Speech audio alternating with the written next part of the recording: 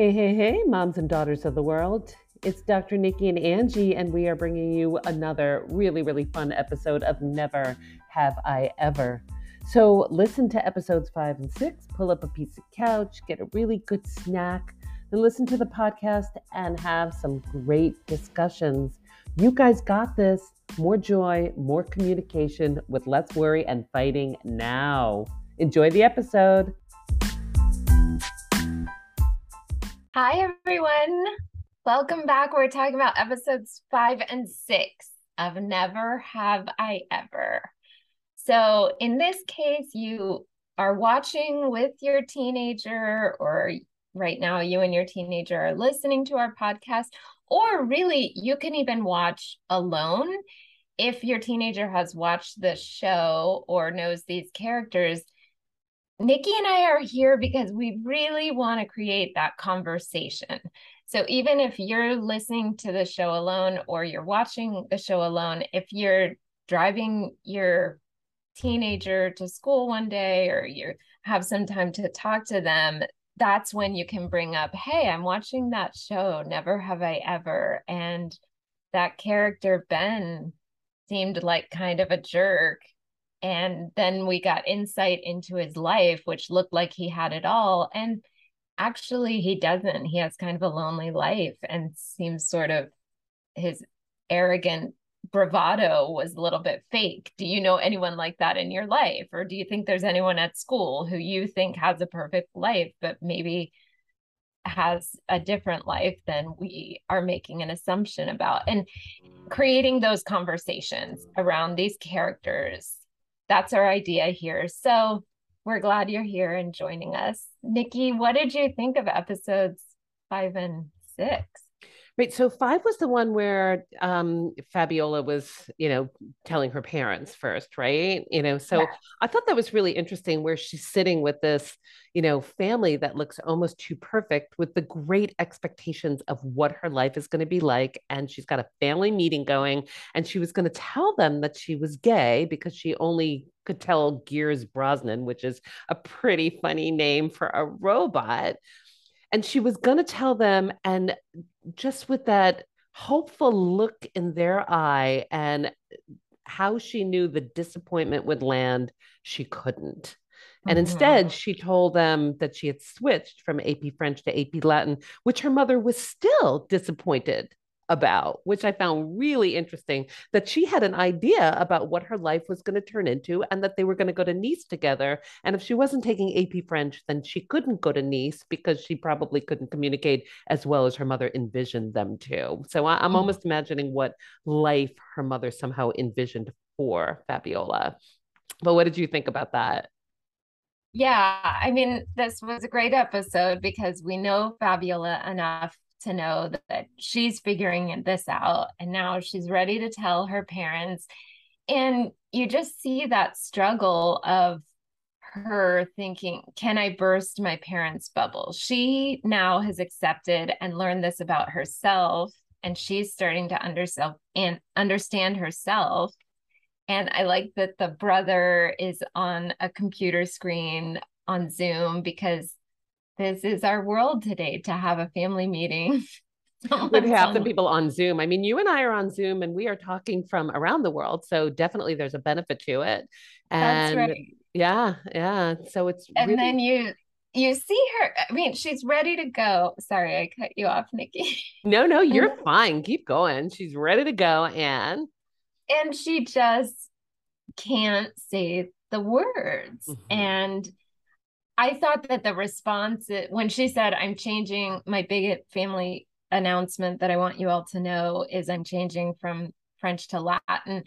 I thought the parents' responses were the responses to the gay announcement, right? So one says, this isn't really the life I pictured for you. And the other parent says, wait, we can accept our daughter for who she is, or something along It's those like, lines. thank So you for telling us this incredibly sensitive, almost secret, like that you trust us enough to tell us.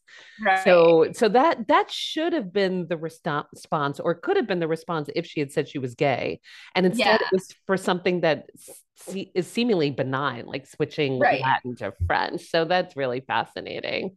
Yeah, so I thought that was like just a little tongue-in-cheek moment that nobody actually cares about speaking French in Nice, but the Right. idea that your mom would say, "This isn't the life I had pictured for you. I had a plan. I had a vision of what your life was going to look like, and now it's going to be hard for me to reshuffle what I pictured for you." And then we have the other parent relationship. We have Eleanor, who again, I like that they kind of break out. They represent stereotypes in silly ways, but then they break the mold. So she is um, of Asian descent, and often we see that as like the strict mother, and she's kind of an overachiever in school, or Asians have been represented as that stereotype. And she is a theater girl and she's doing her own thing. So I like that Never Have I Ever kind of represents different people in not their typical assumed stereotype. Yeah, no, I think that's really, really great. And it was so interesting what she said. What kind of mother would I be if I didn't teach you to follow your dreams? And so that's why I'm leaving and following my own dreams. And then she was gone. And Eleanor could accept that because she thought, you know what? I want to do that as well. So my mother is a model of what it is that I want to do in my life. And that's why things were so shattering when she found that her mother actually was working in a local Mexican restaurant, which Paxton told her about, and she didn't believe. So she would have been okay for her mom to leave to really be successful in what her dream was. But the fact that she came back, now the reason why she came back and didn't tell Eleanor, I'm sure, was a lot of shame and humiliation. So there's all that disappointment by Eleanor, and then probably all that shame and humiliation by her mom. Right. And then I mean, so these parent-child relationships are so interesting on every level, right? We have Fabiola, who doesn't feel comfortable being her true, most authentic self and breaking her parents' bubble of what they're picturing for her. Then we have Eleanor, who we see her as a tiny little girl. They do a flashback scene, and her mom says, "I have to go work," and work is very important. Yeah, that follow your dreams. Sorry about that. And then we have um, Davy. I love her family dynamic too. Is her and her mom, who is cool and is fun and is trying her best, but also is grounding her and, has her own goals and visions that she's trying to place on Davy that Davy's resistant to. So I just like that there's a Wait, variety. what do you mean she's cool and fun? Davy's mother does not seem cool and fun to me. Her father seemed cool and fun and somehow brought the family some levity. And once he died, that was it. Her mom was nose to the grindstone, working hard, making sure that Davy lives the kind of life that she envisions for Davy. Where's her cool and fun? I want to hear you. I know she went off Oh, okay. So on a that's funny. head, but I'm thinking like, and so many times on TV, the mom is just this basic one layered character. Either she's like hardworking or she's leave it to Beaver. I'm here with the food and supporting you all the time. And Davy's mom did that. She took the motor scooter out and then she said, like, I want this. And I think she dresses cool and looks cool. She doesn't appear as the dowdy mom, the overworked, the stressed out, messy bun, complaining about laundry or complaining about her life. She's kind of makes kind of funny comments when they are with the aunties and to the I it's totally think she's making Kamala. sarcastic comments. I mean, she is biting her mom, especially in relation to Davy and what she expects for her. But you're right. I mean, she's looking good, but I still think she's keeping up a certain kind of appearances. If anything, Davy's mom to me is the one that's probably the most following of the stereotype of a traditional Indian family. So it's really interesting because Eleanor's mom, not in the same exact way, definitely Fabiola's mom, different. And then we didn't even go into Ben's mom and dad. Ben's parents need a whole separate episode. They did. They needed his whole life needed a whole separate episode, but I really appreciated it. I was Mhm. so glad that that episode 6 was really about Ben. And not only was it about Ben, but he also had his own narrator, which I thought was pretty fantastic. And I don't know who that narrator is. And I think Angie is like absolutely floored that I have no idea about this piece of popular culture. So do you want to tell them who that person is? And if you're a parent, and I'm sure like the kids listening will be rolling their eyes if you have no idea, but you might know more than me. You might be cooler than me. Okay, so moving into episode 6, it's all about Ben. We get to see the backstory on Ben, who again is another character with kind of more layers than we initially expected. And his parents, yeah, his parents' situation may be the most, for sure, the most messed up of all. Um, and Andy Sandberg, instead of John McEnroe voicing Davy's life, we have Andy Sandberg, who is a funny comedian who I think of as from Dick in a Box. Is his What's Dick in a Box? You like laughed at me before because I had no idea what Dick in a Box was. And Nikki I need mentioned, I think apparently he's a rapper. And I said, of course he is. Don't you know Dick in a Box? So that was a song. I mean, what's that from? Maybe like 1999 or something. And Justin Timberlake was on Saturday Night Live with Andy Sandberg, and they also have the Lord of the Rings. They come up with some funny rap songs. So it's a rap song that was actually a bit of a parody and it was on Saturday Night Live. Is that what Dick in a Box is? Yes, Okay, now that's I have to exactly. YouTube Dick in a Box. All of you guys, YouTube Dick in a Box, and I'll put some link to it in the show notes so that if you Well, know, but you think they know. Angie thinks I completely am the only one that doesn't know I this. don't think the kids know, but I think parents listening, I could be wrong. Maybe people don't know that, but that's it. Like there was a sequel. I think it was wildly popular for a All while. right. We'll I'm gonna have have to. to be schooled on Dick in the Box. So, and I just seem to like saying it, which you definitely can tell because now I've said it like 20 times. So why do you think, and this is the question that I had, why would Andy Samberg, I keep wanting to call him Adam Sandler, but why would Andy Samberg be the one narrating for Ben? Because I think John McEnroe, we just decided was kind of a parallel or a reflection of Davy's character, really hot-headed, very smart, but it can fly off the handle really easily. What do you think about Andy Samberg is related to Ben from what you can tell?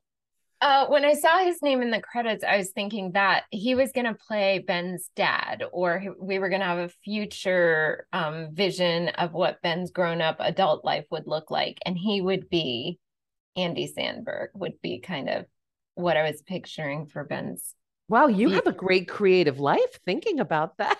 That Ben is becoming either Andy Sand and it was amazing with Ben's dad just in that episode because you never even saw his dad, which Didn't is even, truly yeah, he's so out of the picture that he's out of the picture. We don't even see what he looks like. So he's clearly super disconnected. So we have only met Ben as Davy's frenemy. He's kind of spoiled, seems to have everything, certainly wealthy. He keeps mentioning all the famous clients that his dad works with. attention Uh, getting, yeah. bragging. Yeah. And he has some kind of girlfriend who seems very focused on Instagram, very uninterested in who Ben is, certainly not caring about him, what he thinks, what he likes. And so their relationship seems absolutely empty. And then we see that his mom and dad's relationship is absolutely empty. He has a housekeeper who sincerely cares about him, but this empty, beautiful home this extreme loneliness. And again, it's presented in a funny way where he gets catfished because he's in chat rooms online trying to entertain himself with his fandom for Rick and Morty. And then he realizes how sad and uncomfortable and miserable his life is when he can't find even a friend to go with him with amazing tickets to Courtside tickets. to the Courtside basketball. tickets right next to Billy Crystal for the game. Mhm. Couldn't find anyone to go with him. But the interesting thing, because I did write something down about that, that he was able to be catfished because the loneliness kind of makes him put himself at risk. Like he was willing to take risks in ways without some supervision and so when I think about kind of raising teens, it's really not about me telling them what to do, because I found that I hadn't told my kids what to do in a very long time unless they asked me specifically. It's just about me being there and being ready just in case they want to sit with me for like even a minute on the couch or whatever it is. I just kind of wait and hang out and try to be a little fly on the wall and see what information I could soak up. And then if they need me or want me, but it's without expectation of them wanting me. So I'm not expecting them to make me a priority on the nights that I'm sitting there. But if they happen to, then I feel like I've hit the golden jackpot. I don't know what you think about that, but there's something. Oh, see, that's so great, Nikki, because that is not represented, right? We see the parents who are trying to exert control and the parents who want to be maybe overly involved in the kids' decisions. And then we see the parents who are completely removed. I like that it was still under the guise of Ben's mom is Angela from The Office. So we already know her as kind of an uptight character. And she just says, I'm going on another retreat to be a better person for you. And she said, it's mindfulness and lovingness or something. And she said, obviously, that helps me be a better parent to you. So I'll be gone for 2 weeks or whatever it was. Right, She's she out. is a spiritual. Yes, I was going to something. say like a spoiled spiritual mom going off Right. and And doing then whatever she wants to do. the dad says, I'll take you and your girlfriend to the game and courtside seats and all this. So, as if that's a relationship and connection. And then Ben, in reality, doesn't have anyone available. There's no one sitting on the couch that if he wanted to go downstairs and play a video game, they would be there if he wanted to say something. So yeah, I think what you're offering as a parent is certainly much more along the lines of going to be the most supportive and helpful thing in building a relationship than. Absolutely. I really, because I had written a book about it. And the idea is that you just are kind of there and you don't have to say much. And when you don't say much and when you're not criticizing and when you're not giving lots of directives or direction, then you get a lot of information.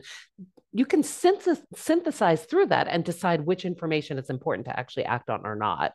And then you just have a little bit more impact or power or whatever it is.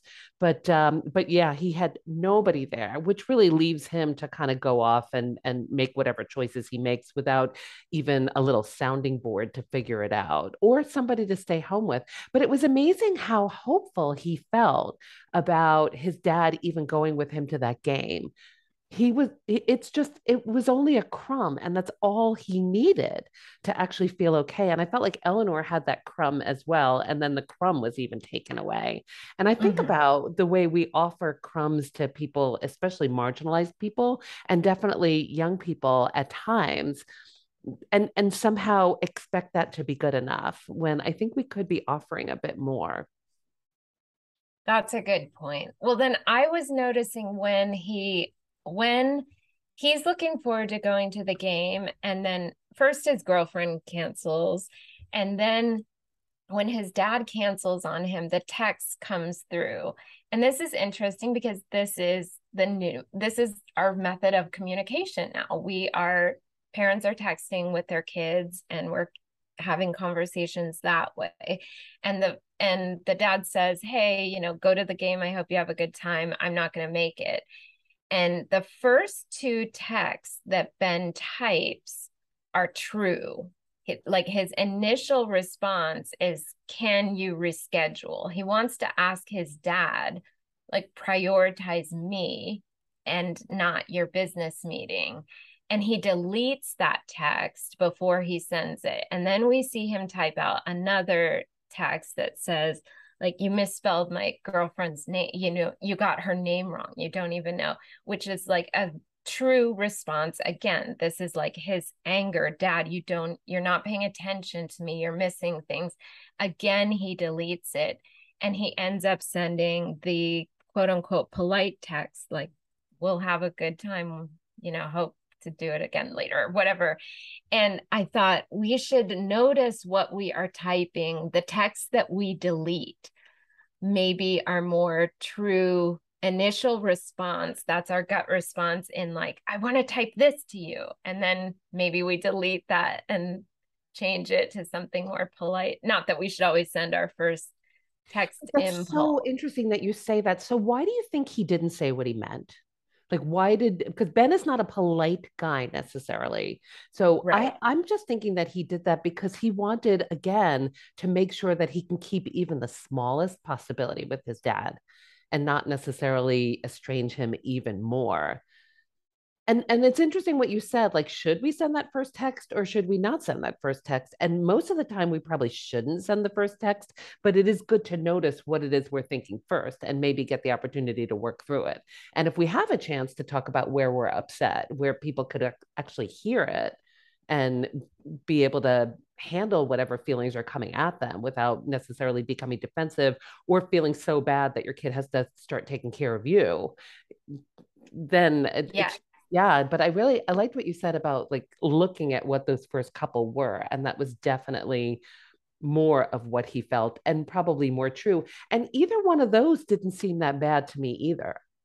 No, that was nothing terrible, but it was clear he's just like has enough time there in typing it out to say, this is my initial reaction, and then erase it and go with telling my dad something else that might make him happier, or putting my dad's feelings before my own. And then we see it again when he's in the office for his pimple, which again is just it's such a funny way to represent he's not perfect. I like also that he is cool and he's cute. I mean, his clothes are cute. I like that Never Have I Ever compared to Gossip Girl represents not just the extreme of, like, the extreme parties that are totally over the top, or some completely perfect looking person who looks perfect all the time, even when she's drunk, and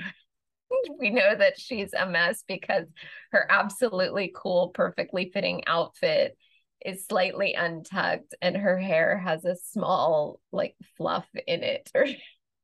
So I like that we can see him not as a super dork, weirdo, unrelatable character. And then he has this pimple. How did And he get the pimple? Shira was like, was she squeezing his blackhead and then it got infected? What happened there?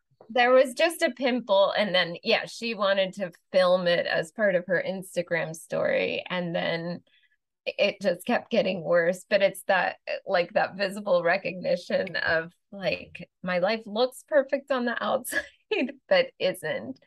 And then I liked that we again see his truth, his emotional truth, because he's at the doctor who is Davy's mom, at the dermatologist. And he starts crying when he's thinking really about the loneliness and sadness that he's feeling in his life. He And said the that words, after she said that we eat dinner together every night, and he's never right. eaten dinner with He's his thinking family. about family and he's feeling his sadness. And as he starts crying, the words he says out loud is, my life is totally awesome. to excuse. And it's so funny how we do that, right? We just say the exact opposite thing. Like, I don't want anyone to see my Vulnerable hurt and or how hard things pain. are. Yeah. Right. I just want to make sure this dermatologist here knows, like, no, my life is awesome. I'm not crying because of anything related to my family, how that impulse to hide it. And then the first time he shares his truth, I really like this scene when he says finally to Davy's mom, my family doesn't have dinner together. We don't have a connection. Then things start to turn around. Things get better from telling the truth, and not in a smooth, perfect storybook ending way, because we still have to hear Davy complain about him and over when over dinner. But But he felt like even the humiliation and the stress and the bickering and the too spicy dinner, it was still a family dinner that he it's belonged worth to. it. Yeah. It was Right. worth it. At least today was the least lonely he had been in a long time, even Mhm. amongst a family of his frenemy, who Yes. I kind of knew they'd become friends at some point. You can't really do that kind of competition much longer than junior high, maybe a little bit of high school, but not much longer than that. Eventually they're probably going to fall in love, but I don't know. I haven't seen beyond this episode. Yeah, I mean, I could guess they're kind of a perfect fit for each other. But I like that the very end of episode 6 is he says, no, seriously, you don't understand. I was catfished by a 50-year-old yesterday. And she says, well, I've never had sex with Paxton. And both of them like release and reveal that here's my truth. And it's embarrassing. And I thought I had to hide it from everyone. And once they say that, it's like they know each other, and their friendship or freneminess. Now we see some connection. Once you can be honest with someone and you're taking away that layer of fake where you feel like everyone has to think you're cool. They're actually pretty sweet. I really like their relationship, even in their dislike of each other. They get pissed and they show it to each other, and they're still coming back. It was interesting when Davy's mom said, "Oh, you're the best thing for Davy. You keep her on her toes." So somehow Ben is really a good thing for Davy's future, even that competition. And I thought that was really interesting that her mom really liked the competition. I bet you the mom will not be happy when they're not competing with each other anymore. Maybe Davy won't necessarily have to try as much as she does right now. Yeah, and I think they both kind of acknowledged that in the whole UN setting, even while they were drinking together and had that conversation. And he said, well, they said it in such a funny way, like, you're the reason I did so well in Chinese. And he said, she. It was, Love um, that. yeah, that they can see their similarities, that both of them are striving to prove something to themselves or to someone else about by achieving these academic contests that they're trying to go for and compete in. Right. So I was thinking about that in terms of relationships. Like we almost want to be in relationships with people who push us to be the best versions of ourselves, but not necessarily to beat each other, but rather be true to ourselves and what we love. Yeah, exactly. I think and right. Or are we making bad choices and picking someone who we think we should be more like, or someone who will change us into that version of ourselves that we want to be, rather than the people that we truly are, which was kind of Davy with Paxton. Mm. If I date Paxton, then I will be cool. She doesn't believe now that she is cool. Or maybe she's starting to get the idea now She more definitely that felt that way amongst the Model UN there's a people. chance, yeah, that The maybe she could be that possibility that girl. I am popular. Yeah, I was thinking about this because I had a high school reunion that I didn't end up going to because right now I'm working in Nome, so I couldn't go back. Oh And no. in my mind, now this is, so I'm 58, so it's a 40-year high school reunion. And in my mind, I wasn't popular. But as I look back and as I put things on and as people are really great to me, I'm thinking maybe I was popular. I was in the school play. I did some really fun things. But in my mind, I wasn't. So I've started to change the story. And I'm not even sure if that story was ever truly accurate or not, especially related to high school. So I think that we get to decide what the story is and we get to change the story if we want to as we go along. But right now, in my mind, I was the most popular girl in high school. But back then, I definitely did not feel very popular. It's so true. It's so interesting the way we think about things and how it can change as we grow up, or even I look at pictures and what I thought I looked like, or what I thought my friends and I, or it's all the silliness too, right? Like how I just thought this hairstyle looked really cool to have curled bangs and hairspray or something. And then you look back and you're like, oh, maybe that wasn't looking so great. Um, and the same with our experience of thinking that what we were doing was awesome, maybe wasn't so awesome, or what we were doing was terrible, maybe wasn't so terrible. I do hear a lot of teenagers talk about how they were bad. And I always think that's interesting because I don't think they're necessarily bad. I think that they're exerting some independence. I think they're trying to figure out who they are. I think that they are trying to figure out how they're going to proceed in life. And I think that that gets scary for us parents, that's for sure. But that doesn't necessarily mean that they're bad. And we definitely internalize it as being bad as we're older and have our own kids. I just hear so many parents, and recently I seem to have a lot of them coming through my office where they felt like, oh, I was a bad teenager. I was like, I don't think you were bad. I think you weren't deciding to do what the either society or adults wanted you to, but you weren't necessarily bad. And they were perfectly wonderful adults with their families and doing great. So I thought that was interesting. Yeah, that is interesting. And how do we even define what does a good teenager mean and what does a bad teenager mean? Like these are just weird terms that we I know, we have. so true. So one that caused us, as parents, struggles or difficulties, I guess we might decide as bad or good or whatever. I'm thinking about Fabiola's mom, who probably thinks that she needs to do certain things in order to fit in. And I think when she said, did Alex Gomez get you pregnant, when she asked her what the family meeting was about, I think she might have almost been hopeful about that. Like that maybe that would be a good thing because she probably knows that there's something going on and what she would like Fabiola's life to look like. Oh, wow. Yeah. I didn't even think about that. That's Yeah. So interesting. All yeah. right. Anything else, Angie? I think we pretty much tied these two episodes in a nice bow. I love what you said at the beginning about if you could watch it together, great. We're putting out a fun book. Everybody will have great talking points. But if not, then see if your kids did watch it and then talk to them about it and bring up a character and say, hey, what did you think about that particular character? Oh, I remember when blah, blah. What's that like for you? And then really like listen and see what happens. So it's just Yes. a great opportunity to get the conversations rolling, to Yeah, communicate. the conversation is the important part, right? That's what we want for all you parents to have a talking point that your kids can relate to and maybe bring up some of these ideas.